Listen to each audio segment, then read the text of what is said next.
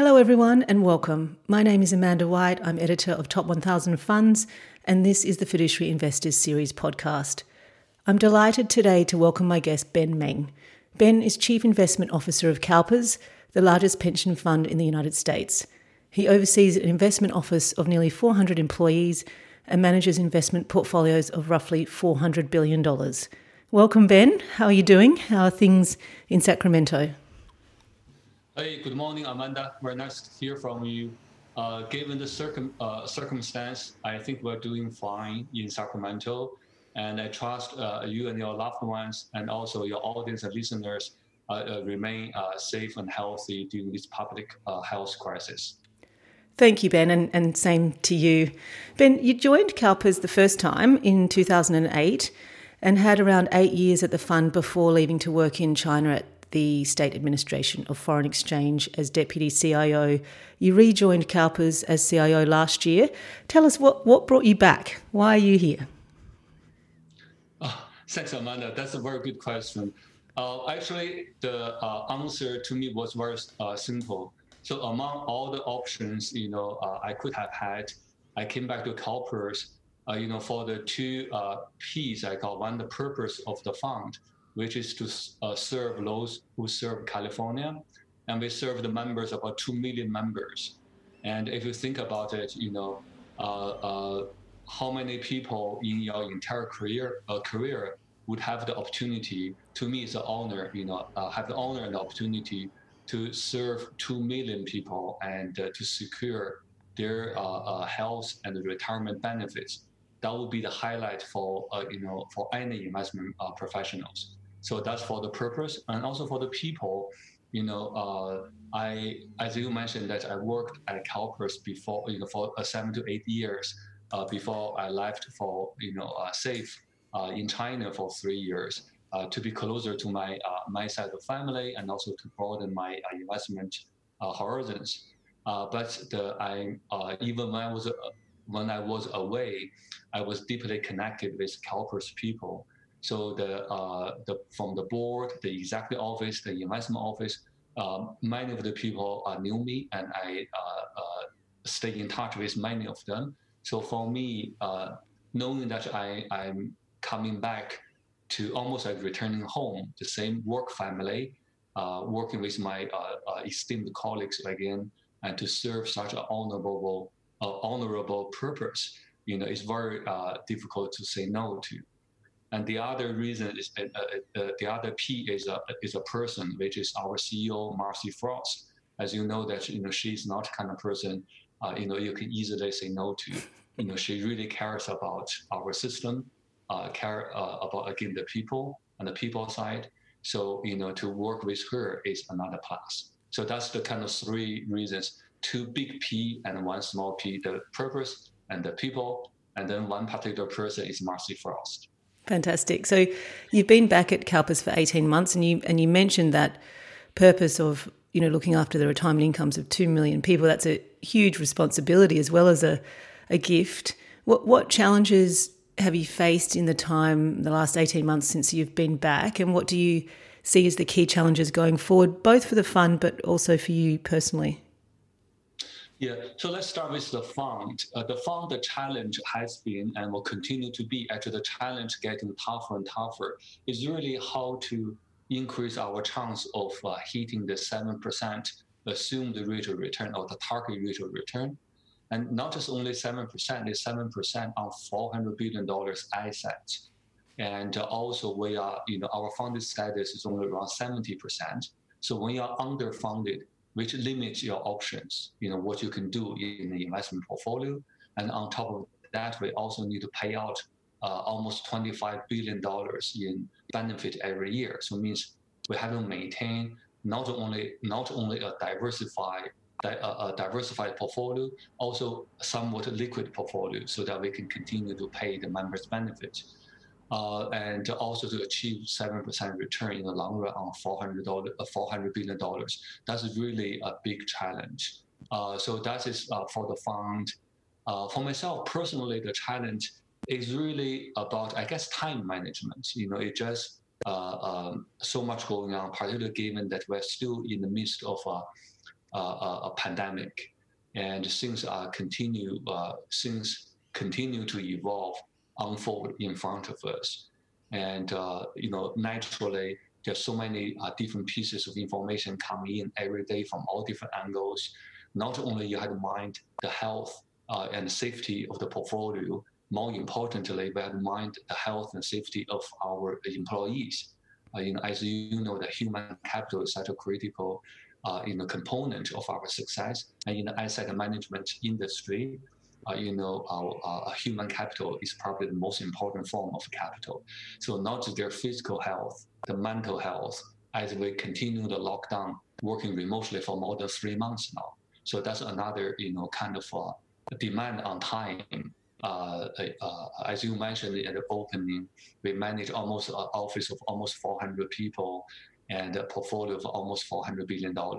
So it's really the prioritization every day, and we all have 24/7.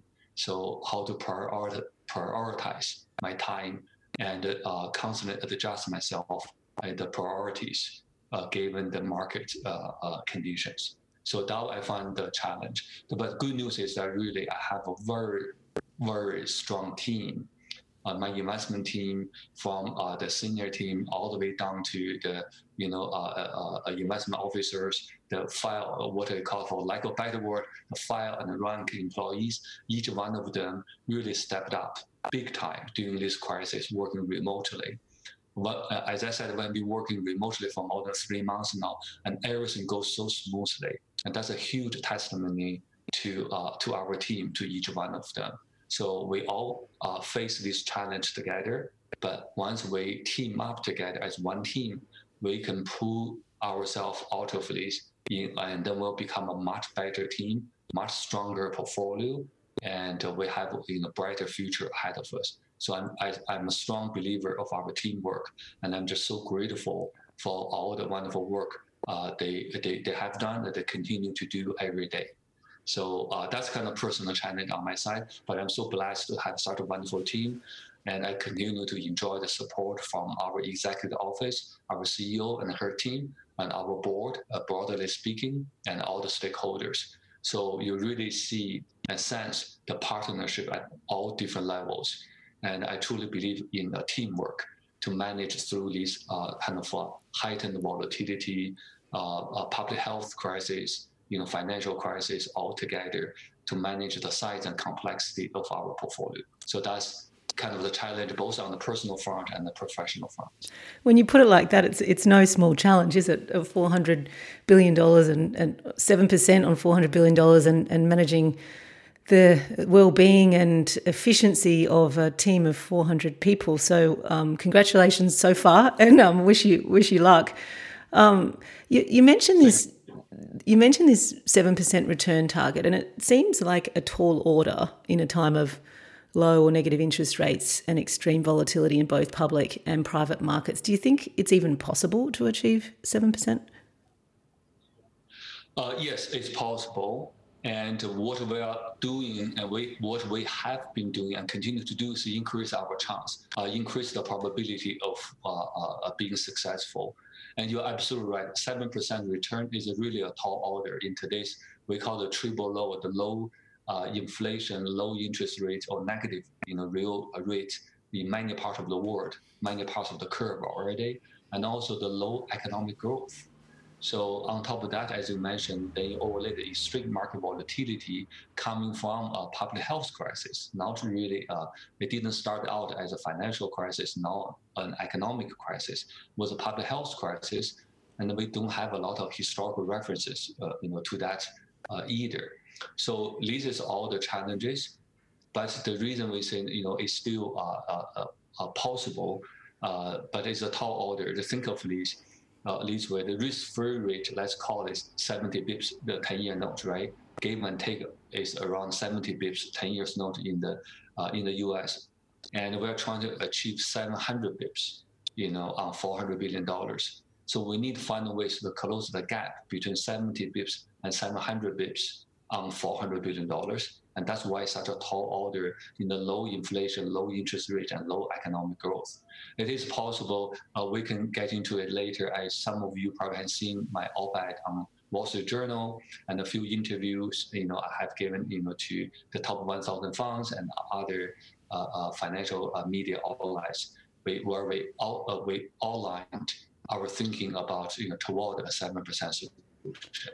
So let's talk a little bit about one of those points, one of those ways you're trying to achieve it, and that's using leverage. And there's been a lot of discussion recently about CalPERS' plan to use leverage and commentary around taking on a lot of risk in a time of great uncertainty. Can you lay out your thinking around this, particularly with regards to your private equity allocation, where the target is 8%, but you see it as a very favourable asset class and want to try and get more out of it? Can you talk us through that? Yes, absolutely. I'd be happy to. And so you're right. Leverage is part of the our towards 7% solution. So actually, there are two major components in our proposed 7% solution. One, what we call mall assets, basically using leverage, and the other one is a better assets. We can get into that later. For mall assets using leverage, we're proposing up to a 20% leverage. So it's a very modest level of leverage. We're thinking only up to 20%, and we're not planning to use the leverage up to 20% immediately. So some of the media reporting is not 100% accurate, saying that we are leveraging up the fund $80 billion right away and put all the money into private equity. So that's definitely not the case. So what we plan to use leverage, we plan to use a moderate amount of leverage, up to 20%, and we only do so gradually, prudently, and opportunistically. Means that only the market opportunity warrants use such amount of leverage. And if you think of a leverage, it's just one of the ways to increase risk in the portfolio. As I mentioned a moment ago, when the risk-free rate in the US is 70 bips, and we're trying to achieve 700 bips on $400 billion, when you're underfunded, and also on the top of that, you need $25 billion payout of liquidity every year. That's a very tall order, as you said. So it means that to close the gap between the 70 bips of a risk-free rate and the 700 bips of the target rate of return, we have to expose the portfolio to risks. So there's nowhere to hide from risks. But not all the risks are created equal for CalPERS, depending on our own unique characteristics, our risk appetite, the market opportunity at that time. So not all the risks are created equal. And among all the risks, we believe that for today, to use a moderate amount of leverage is a better risk for CalPERS, which I can elaborate further. But if you think of, technically speaking, if you think of the efficient frontier, once you identify investable asset class to you, and you formulate the expected return and risk around these asset classes, then you can create an efficient frontier. And then depending on your risk tolerance, then you pick the optimal portfolio on the efficient frontier. However, from that point on, you say that actually I'm willing to take on more risk to generate more return, because in the triple low market environment, we need to expose our portfolio to risks, but we won't do so in a very intelligent way, in a smart way. So what are the risks better for us? Go back to efficient frontier. One of the ways is that instead of continuing to climb up in the risk curve on the efficient frontier, as you know, the further out you go, normally speaking, the slope of the efficient frontier gets flatter and flatter, which means that for any additional unit of risk you take on, the additional gain on the expected return is getting smaller and smaller. So instead of continue to climb up the efficient frontier, one of the better ways actually, you leverage up the optimal portfolio. So you create almost a tangent line. And the tangent line, the slope of that is steeper than the efficient frontier itself.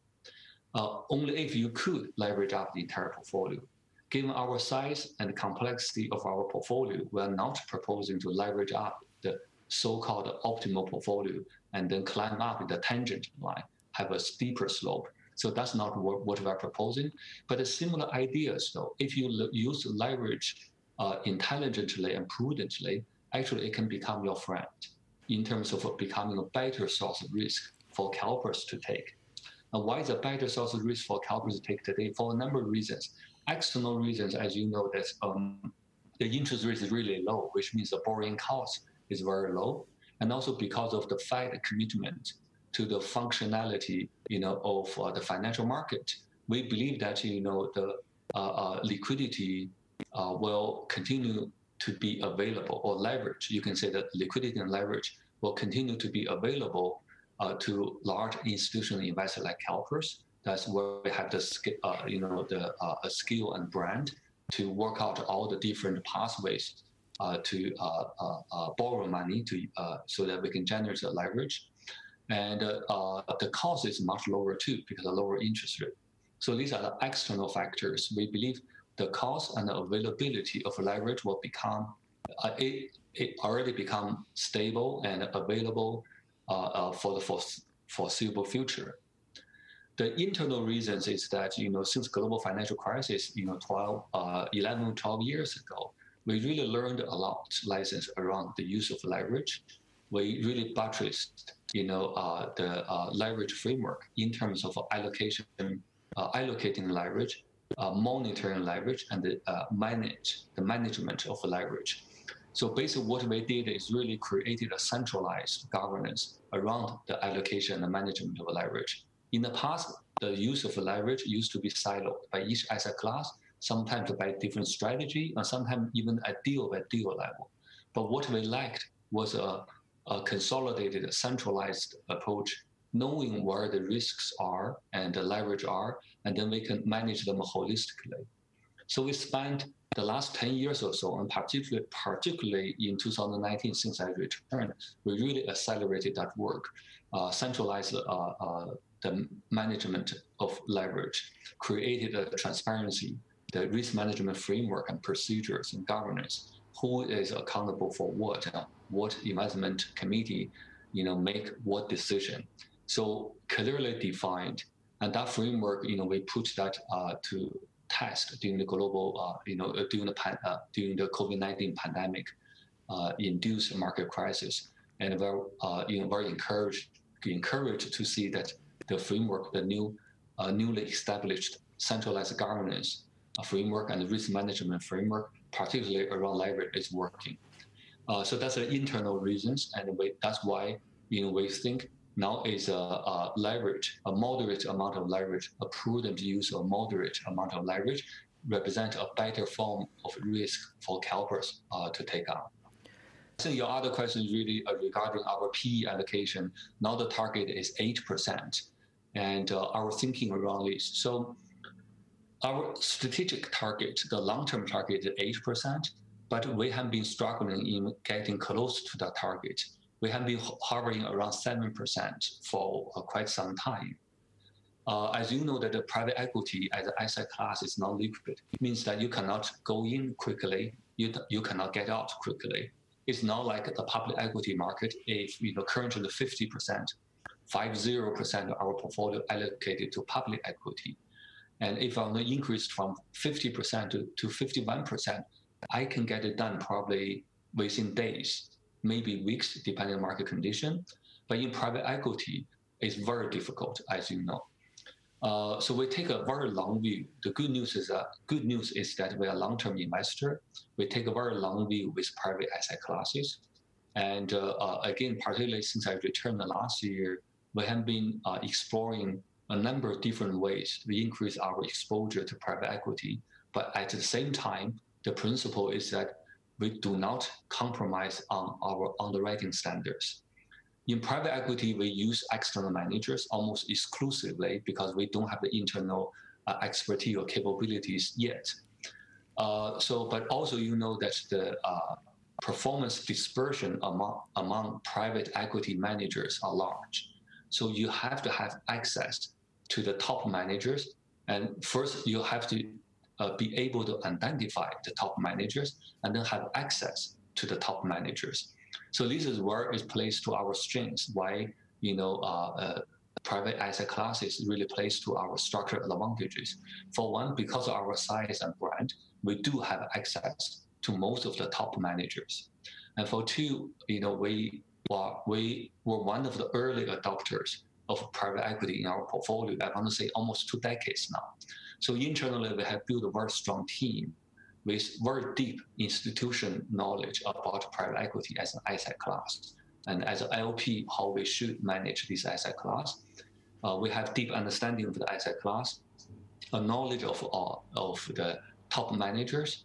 And so this allows us to explore all the possible ways to increase our exposure without compromising on our underwriting standards. Since we have been doing so far, for example, co-investment, we are ramping up our commitment and investment in co-investment very significantly in the past 6 months or so. And again, we are seeing the benefit of that during the COVID-19 crisis. We're also exploring, a larger commitment to high conviction managers. In the past, we had some limitation on the number of managers we wanted to work with, and which was a good policy at that time. But now, we want to relax the number of managers in the portfolio. Also, we would like to relax a little bit in terms of the size, to each of the high conviction managers of their flagship funds. So increase the size to commingle funds to the high conviction managers, increase, investment in co-investment.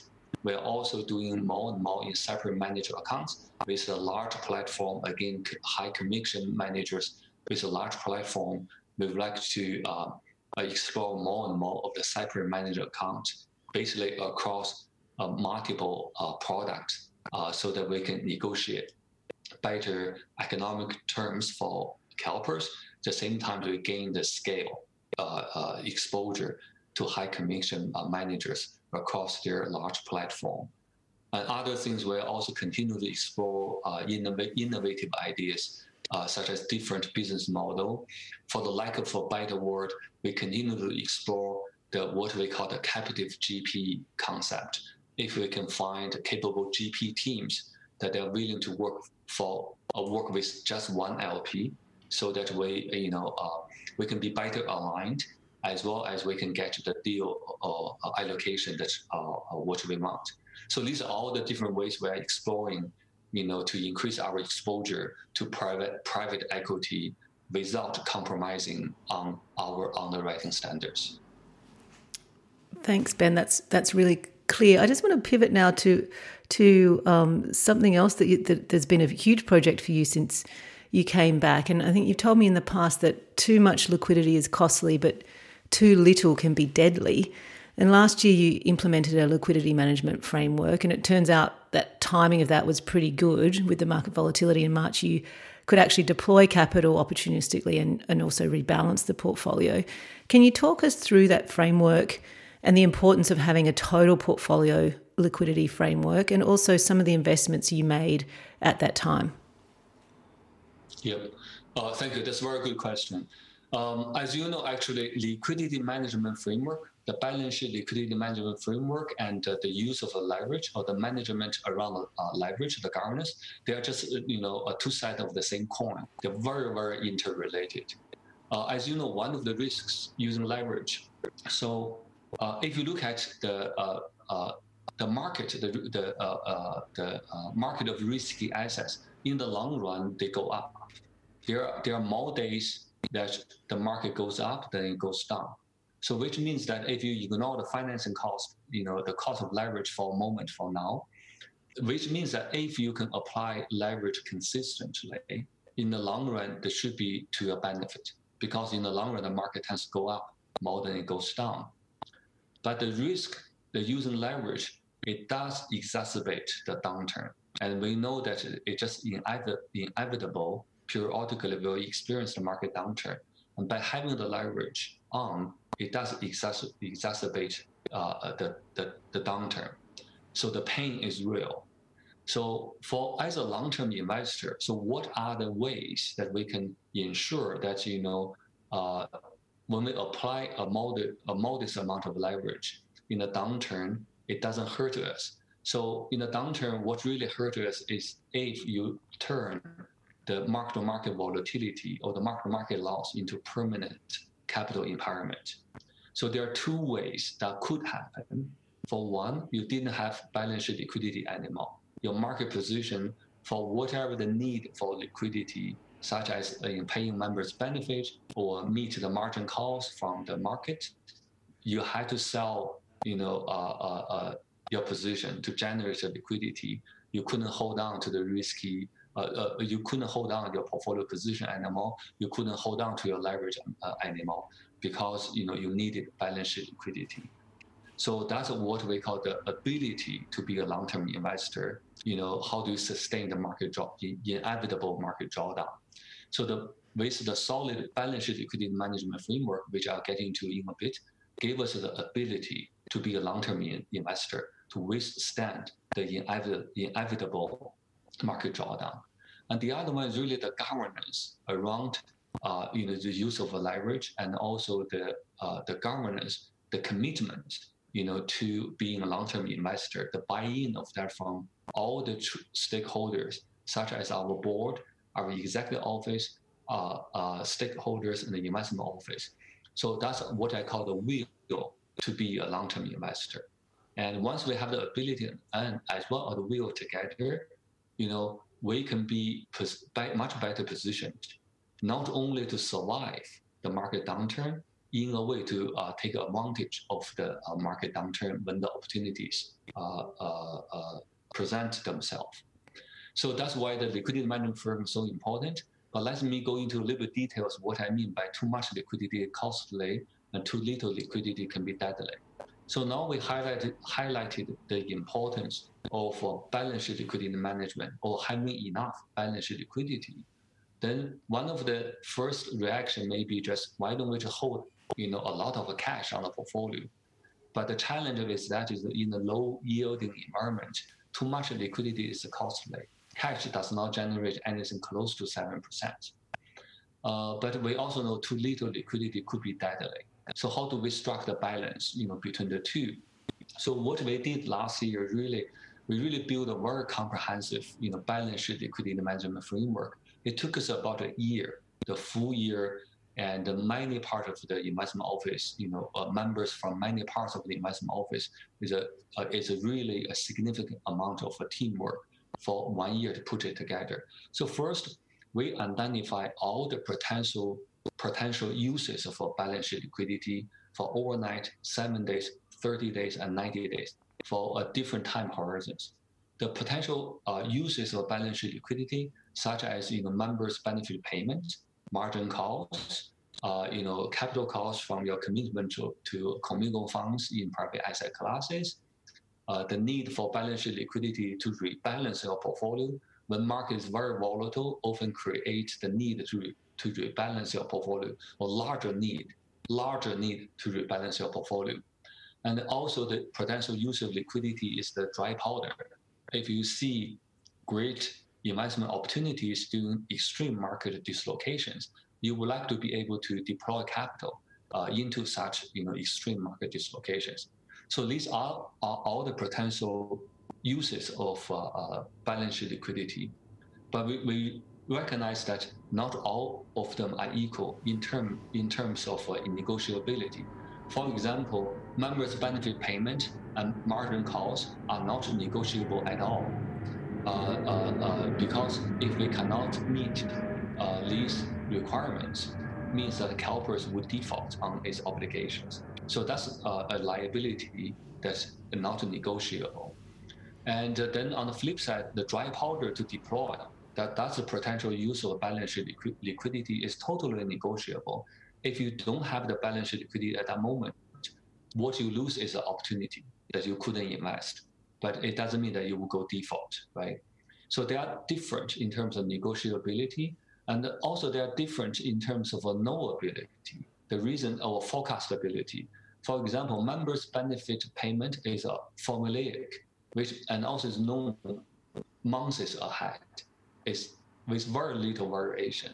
So in a way, even though the members' benefit payment, they are not negotiable, but they are very forecastable. So you can plan around it. But then on the same note, margin calls are not forecastable at all unless you think you can forecast the direction of the market. So the margin calls are not forecastable and not negotiable. So you want to really tighten up your analytical framework around that kind of potential use of liquidity. So this on the one side of the ledger is all to identify all the potential uses of balance sheet liquidity at different time horizons and also under different stress scenarios. We use historical stress scenarios and use a few hypothetical stress scenarios. Then on the other side of the ledger, what are all the potential sources for balance sheet liquidity? So for example, we have cash cash equivalent on the balance sheet. We also have expected coupon dividend payout from our portfolio, expected distribution from commingled funds from private asset classes. And also we also have some large part of our asset that normally speaking, they're liquid. If we really need liquidity, we could turn this asset into cash. And then the last source, what we really focused on last year to build out what we call borrowed liquidity, means a liquidity on demand. So once you have identified all the potential sources of balance sheet liquidity, and also we recognize that not all the sources of a balance sheet liquidity are created equal. They're different in terms of reliability. For example, cash on the book is very reliable, right? They're also different in terms of timeliness, how quickly you can generate that source of liquidity. They're also different in terms of cost and as well as the risks associated, with that potential source of balance sheet liquidity. So it's a multiple dimension, it's an optimization process. But the basic idea is that you pair the most reliable sources of a balance sheet liquidity with the least negotiable and also least forecastable potential uses of balance sheet liquidity. And then you put a comprehensive framework together, match the potential supply or sources of balance sheet liquidity with the potential uses of balance sheet liquidity. So, and the last one, as I said, that the liquidity on demand feature of our balance sheet liquidity management is the critical component. That's how a balance between the too much liquidity is costly, but too little is deadly. So that we don't carry too much liquidity on the balance sheet all the time, no matter we use it or not. We only generate liquidity when we need it, and we only start paying for that liquidity when they need it. So that's what we mean by a liquidity on demand. And that ties to, in a way, ties to our use of leverage. When we need balance sheet liquidity, borrow liquidity, we could use some leverage and start generating liquidity on demand. And then we can deploy that borrowed liquidity into better opportunity, better risk return opportunities. So that's kind of the general principle underlying our balance sheet liquidity management framework, and how we balance between too much liquidity is costly, too little liquidity is deadly, basically created the liquidity on demand feature. And last year alone, we created more than 10 additional pathways to borrow the liquidity, and with additional borrowing capacity up to $20 billion. And we put this balance sheet liquidity management framework as well as the pathways to borrow liquidity with a moment notice to test from March, April, and continuously. And we're very encouraged and heartened to see that our framework is working as expected. Ben, can you give us some actual examples of where you've deployed capital using this framework and the opportunistic elements of that? Where you have deployed capital in March and April, and also the innovative ways you're working with external managers to integrate this thinking of liquidity on demand into the way that you structure mandates and allocate capital. Yes. So again, let's take a step back in 2008 and 2009 global financial crisis. As I mentioned, that we really learned our lessons to heart from there. And also because of 2008 and 9, we didn't manage our balance sheet liquidity well. We didn't have a centralized top-down management and governance framework. So in a way, the investment community or our partners, GPs, at that time, we were asking GPs basically, don't call us on capital, don't show us any great opportunities, because we are struggling meeting with our basic financial obligations, let alone having the money to deploy. So a few things we did again in 2019, last year, we didn't know when the next crisis would come and how it would come. Of course, we didn't know COVID-19 was coming in 2019, but we knew at some point, just as the nature of an economic cycle, at some point the market downturn would come. So we wanted to be prepared as much as we can. And one of the strategies, maybe an example, in addition to the balance sheet liquidity management framework, as well as the centralized governance around the use of leverage. Other example, I can give you an example in terms of investment strategy. As you know, when the market downturn comes, usually the distressed credit becomes a very attractive investment strategy, risk-adjusted investment strategy. But the challenge with the distress is that the distress doesn't come very often. It comes once in a cycle, and let's say the average cycle is every 10 years. So it means that you have a good opportunity, for on average every 10 years, but you don't know when.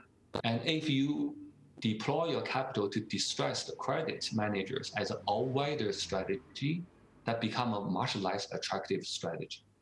So we, in 2019, again, didn't know when the next crisis would come. We just knew at some point it would come. And when it comes, distressed credit will become a very attractive strategy. But when the time comes, and then you start negotiating the mandate with the general partners, that'll be too late, right? As you know, normally it takes about at least 3 to 6 months, to get a mandate, a contract in place.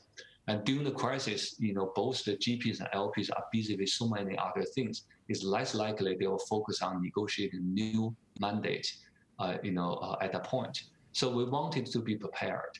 So we proactively reach out to two of the most reputable and capable distress managers, and started engaging with them to share with them what we are thinking, and why this could be a good strategy for LPs as well, for GPs, for CalPERS and for them as well. From their perspective, as you know, when the distress opportunity comes, sometimes they struggle, they see so much opportunities, but they don't have enough capital, right?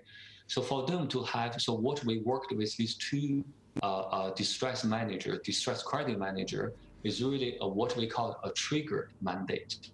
Means that this capital would only call contingent on some distress indicators.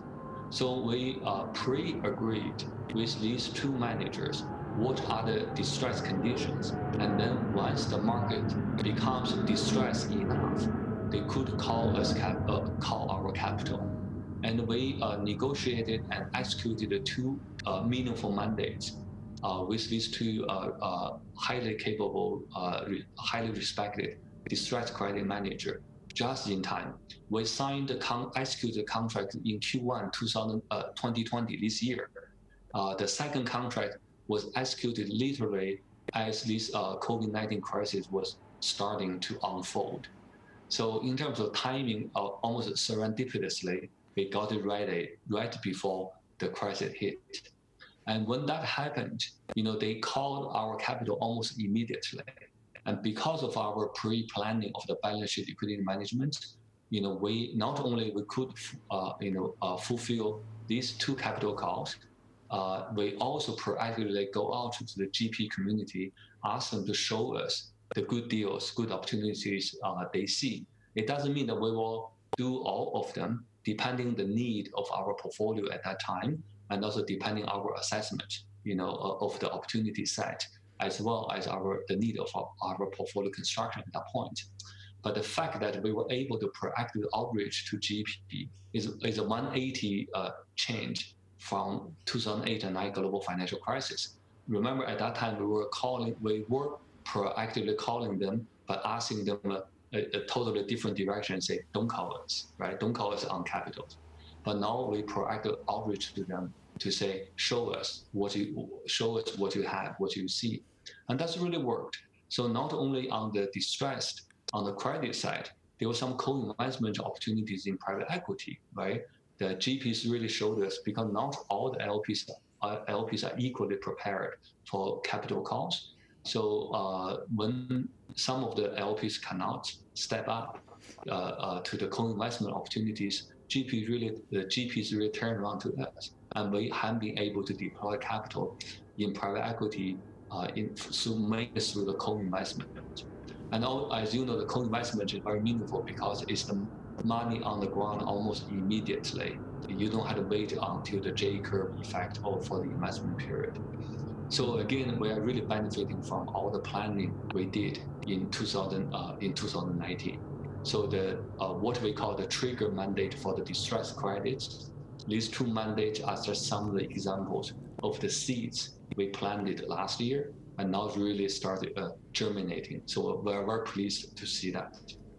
You can really see through those examples, Ben, that it's a much more empowering position to be in control of your balance sheet and be able to deploy capital when the opportunities are there. So that's really clear.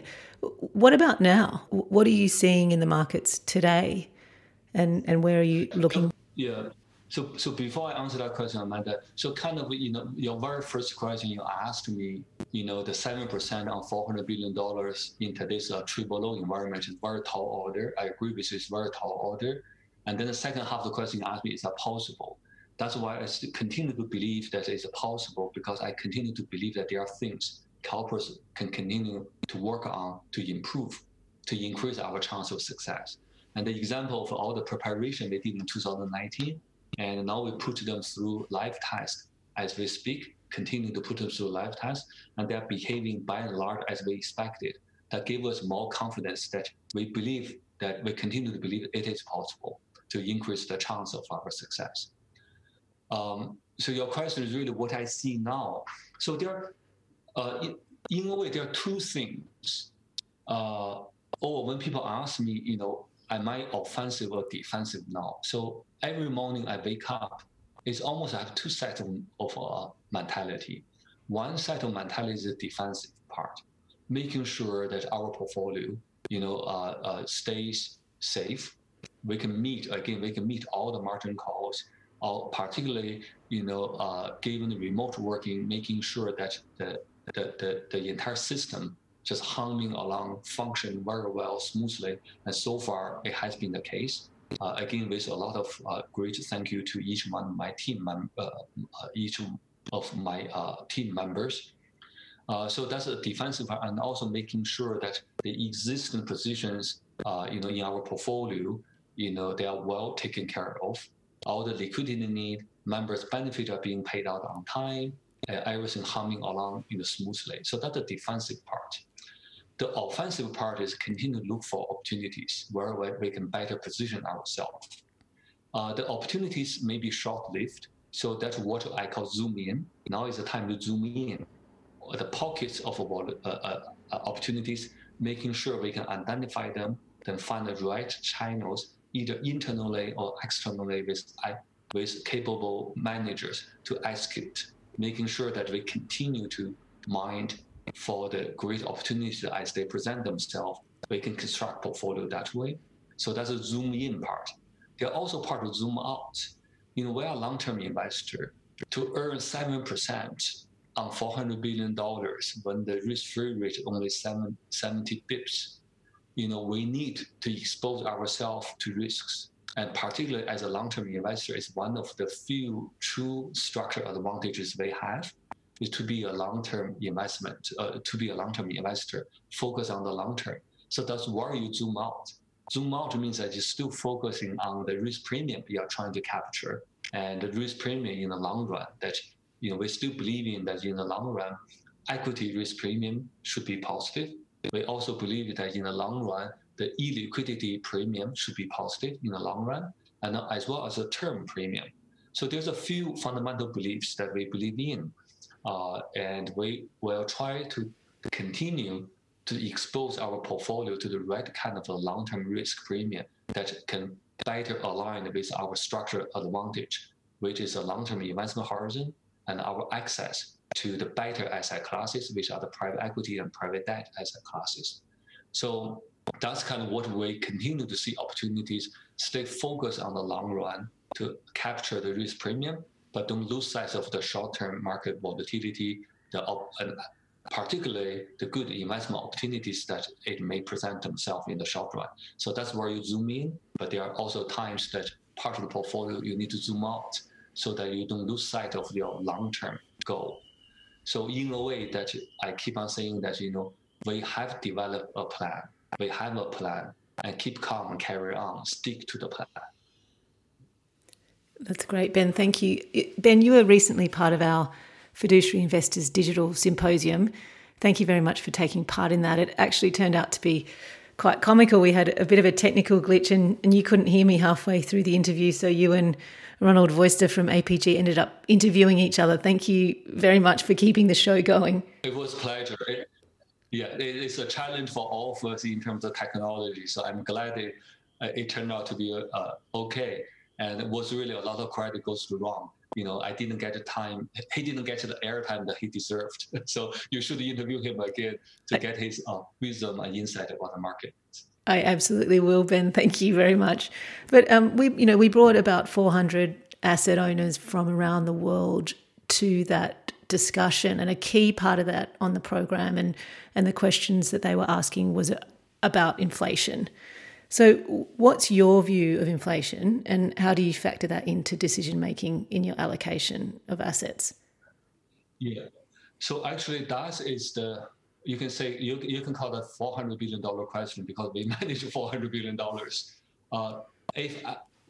We're spending a lot of time, on this topic, a lot of brain damage, quote, right? And we're engaging very smart people, both internally as well as externally, on this topic. And is a very distinct two group of thought. One firmly believe that hyperinflation is coming, and the other group of thought is really deflation is coming, right? And I spent a meaningful part of the last year, 2019, again, not knowing this crisis, but I was studying the Japan experience, the Japanization. So we don't have a clear view on these, and we'll continue to study these. But the challenge, let's back off a little bit. So I gave the Fed, global central bankers, particularly the Fed, a lot of credit for what they did during the recent crisis. They stepped in so massively, so rapidly to stabilize the financial markets, right? And which has worked so well, actually. People kind of forget that, we're still dealing with a public health crisis. But the Fed, came into this crisis, the Fed was not in a very good, comfortable situation, because the Fed had not been able to normalize the monetary policy, right?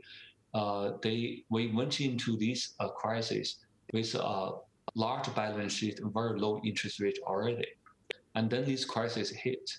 So the Fed had no choice but, in a way, up the ante. The balance sheet is getting even larger and the interest rate getting even lower.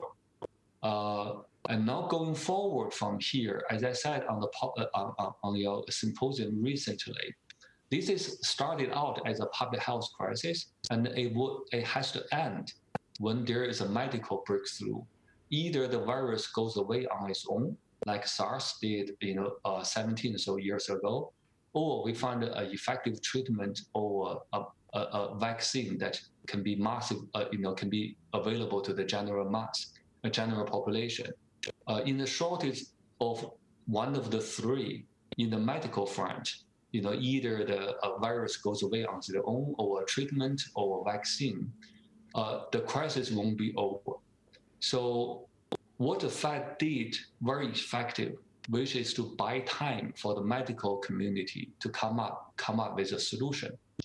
But if the solution doesn't come anytime soon, for the next round, will be harder and harder for the Fed and policymakers to continue to buy time. For any additional unit of time they need to buy, the additional ammunition they have to spend will increase. So that is my concern.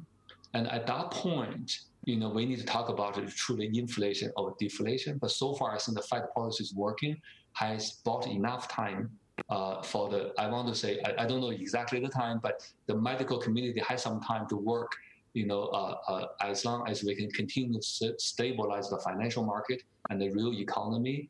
But eventually, it has to be the medical community, has to be a solution to the pandemic, to solve all this challenge. So my answer, I don't have an answer, sorry to you, Amanda. At least, but one thing I can say, that inflation premium, currently in the financial market, I don't think it has pricing enough inflation premium or the volatility, the uncertainty around inflation, either up or down. So that part I can say with some level of confidence that I don't think the market has fully appreciated the uncertainty around inflation going forward. Ben, it's been an absolute pleasure speaking with you today. You've been very generous with your time. Thank you very much, and please take care. Thank you, Amanda, and be safe and be well, and speak to you soon. Thanks, Ben. Take care. Bye-bye. Take care. Bye-bye.